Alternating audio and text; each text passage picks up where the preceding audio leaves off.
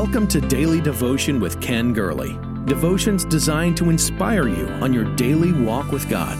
Each day we walk through the vital principles of the abundant life. Our Lord can do above and beyond all we ask or think.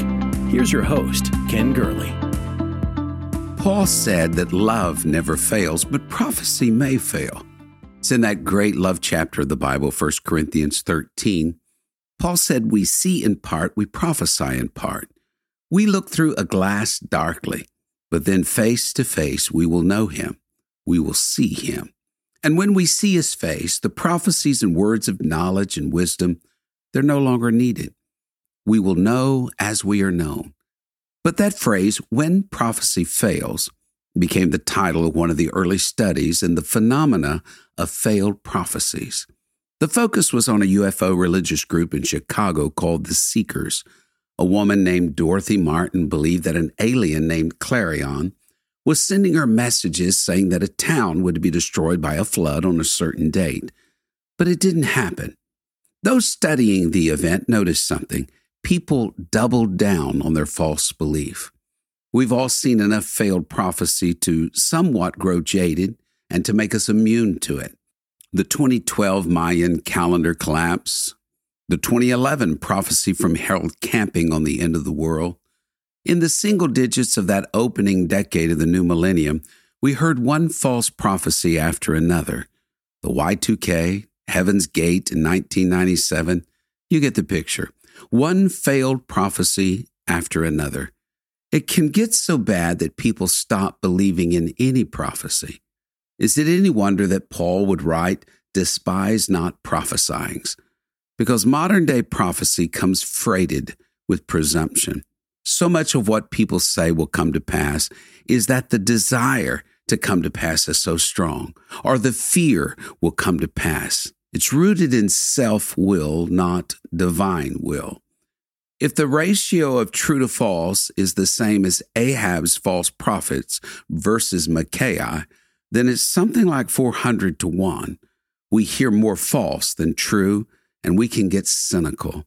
But because there's an abundance of false prophecy, does not mean that there isn't true prophecy. It's an issue, though. The number of false prophecies that are out there, a group of men and women who seem to make predictions ad nauseum, they don't come to pass and there's zero accountability. They just move forward, offering more false prophecies in the future. And their followers lurch along behind them, waiting for the next prophetic word that may or may not fail. It creates what sociologists call cognitive dissonance, mentally holding two contrary opinions. Rather than simply admit I was wrong, previous failed prophecies either get ignored or somehow enfolded into a tapestry of a wider prophecy. Yet that's not what I've been thinking about lately. False prophecies and false prophets have been with us a while. They are a sign of the last days. Jesus warned us of that many false prophets shall arise. Paul said the Spirit speaks expressly that in the last time, some will turn away from the true faith, follow deceptive spirits. The chief apostle said we have a more sure word of prophecy. True followers of Jesus Christ will get lost in his character, his ways, and his words. All of this week, I want to be talking about hope for troubled times. And today's theme, when prophecies fail. This has been on my heart for a while, something that puzzles me and I've prayed much about.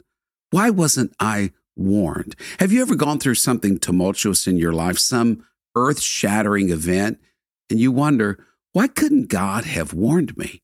Why couldn't someone with the gift of prophecy have foretold this? I'd have been ready then.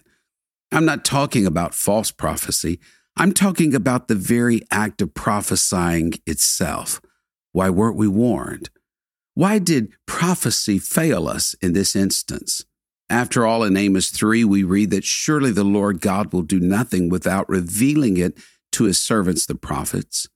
Amos goes on to ask, the Lord has spoken, who will not prophesy?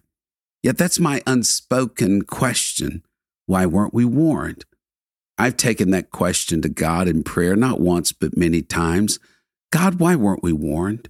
Your word says you speak, you warn the prophets, and the prophets warn believers. The Spirit speaks expressly, clearly in the last days. We need something to cut through the chatter and the craziness of our age. A pealing sound like a bell, like a trumpet. Why wasn't I warned? I've gone through several hypothetical answers to that question. Follow my reasoning on this. Consider the ramifications of each scenario. Here's the first possibility. God spoke, but no one heard him.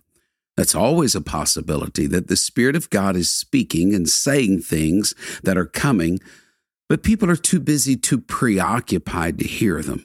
That could happen. We live in unusual days. Yet we've long since watched a phenomena develop, that God speaks to his people, and we see patterns emerge in what God is telling leaders across this world. They're all listening to the same voice. I can't believe that God was speaking and none of us heard his voice. I know way too many people that earnestly seek his face for that to be the case. It is a possibility, but not a probability.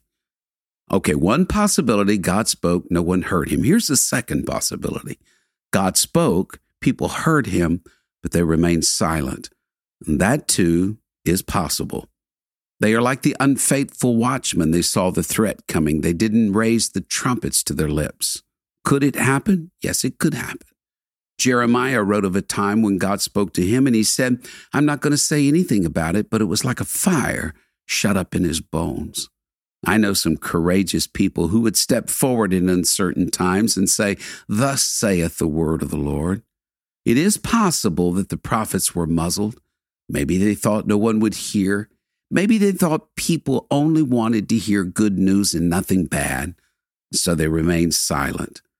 I just find that hard to reconcile with the character of people I know who truly possess this gift. So God spoke, no one heard. That is one possibility. God spoke, people heard, but they said nothing. That is another possibility. But here's the third. God spoke, prophets heard, prophets spoke, but we didn't listen to them. That bears a stronger witness in my spirit. Down through years, this has been the case. Old Testament, New Testament, modern times. It's why we read again and again, He that hath an ear, let him hear what the Spirit is saying to the church.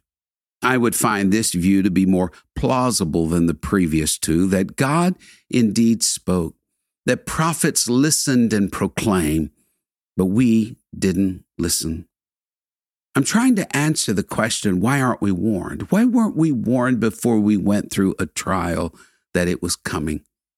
Every one of the above scenarios that I've gone through begins with God speaking. God spoke, no one heard. God spoke, the prophets heard but didn't speak. God spoke, the prophets heard and spoke, but nobody listened.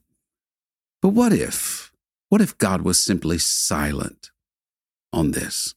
What if the reason you and I were not warned about something that happened to us, something so cataclysmic, something so traumatic, is that God chose not to warn us? Is there a Bible for that? There actually is. Do you remember the story of the Shunammite woman in 2 Kings 4? She was such a devout person. She watched out for Elisha. She prepared a room for he and his servant Gehazi. God gave her a child, but a few years later, the child had a stroke. She laid him in the prophet's chamber and went looking for the prophet. She found him on Mount Carmel, and she threw herself at Elisha's feet. Gehazi tried to push her away, but the man of God told him to stop. He said, "This woman is deeply troubled, but the Lord has hidden it from me. The Lord has not told me." Stop and think about that. This woman was honored with a miracle. That God-given miracle died. Elisha had prophesied she would have a child. She experienced that miracle, but Elisha didn't know the miracle had died. He said, "God hid it from me.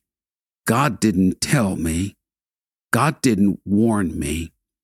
And that's what's been going over and over in my spirit the past few weeks and months. That maybe God saw what you and I were facing. Of course he did.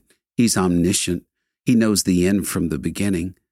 But maybe the issue here is not a failed prophecy. It's that God himself, in his great love and consistent character, chose to be silent about it. He chose to hide it from us.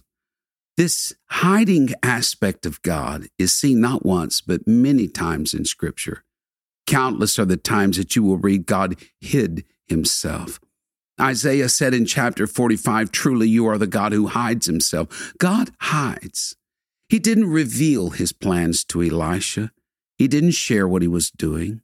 When Job asked God to explain himself, would you please tell me, God, why I've gone through what I'm going through? God, tell me, why did I lose my kids, my wealth, my health? God, why didn't you warn me? God, why?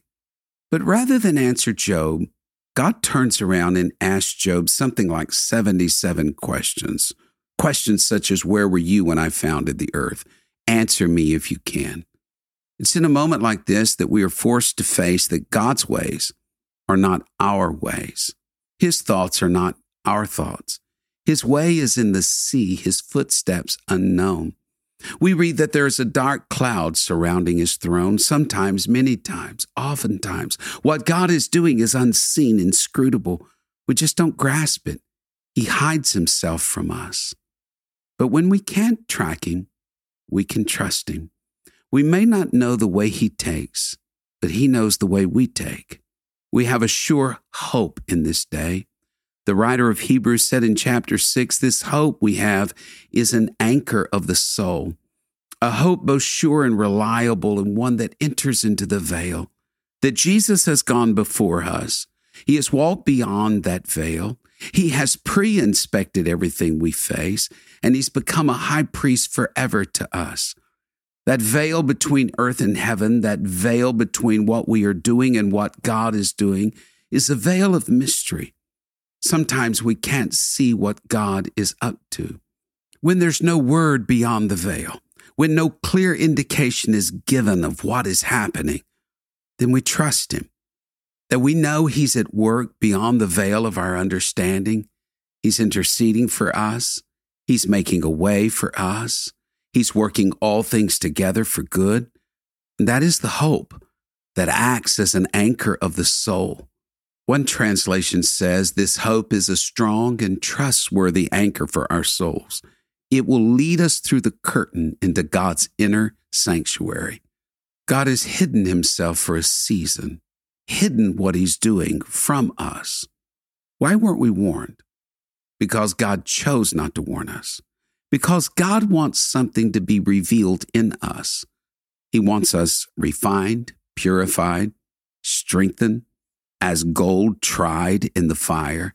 He wants us ready for what he has ready for us. So we trust him. We hold to hope's anchor and say, Lord, you didn't warn me about this, or if you did warn me, I wasn't listening. But Lord, I want you to know this. I still believe in you. I still trust in you. I'm still clinging to my hope for these troubled times, and I'm looking to you. You are my help, my hope, and my strength. And I believe in your own time and in your own way, you're going to bring me through this situation. Here on this daily devotion today, God is speaking to someone right now. He didn't warn you, but he's there with you in the midst of your trial, and he's going to see you through because he said he would never leave you and never forsake you. Thank you for sharing in Daily Devotion with Ken Gurley. We pray this ministry has been a source of encouragement and strength to you. Please be mindful that your financial support enables us to meet with you each day. To give a donation or connect with us, visit our website at kengurley.com. There you will also find the latest books, podcasts, and resources. Blessed 90 Days to Change Your World is Pastor Gurley's latest book. You can get your copy of this life-changing book at kengurley.com. May God's favor rest on you in every way until we meet again.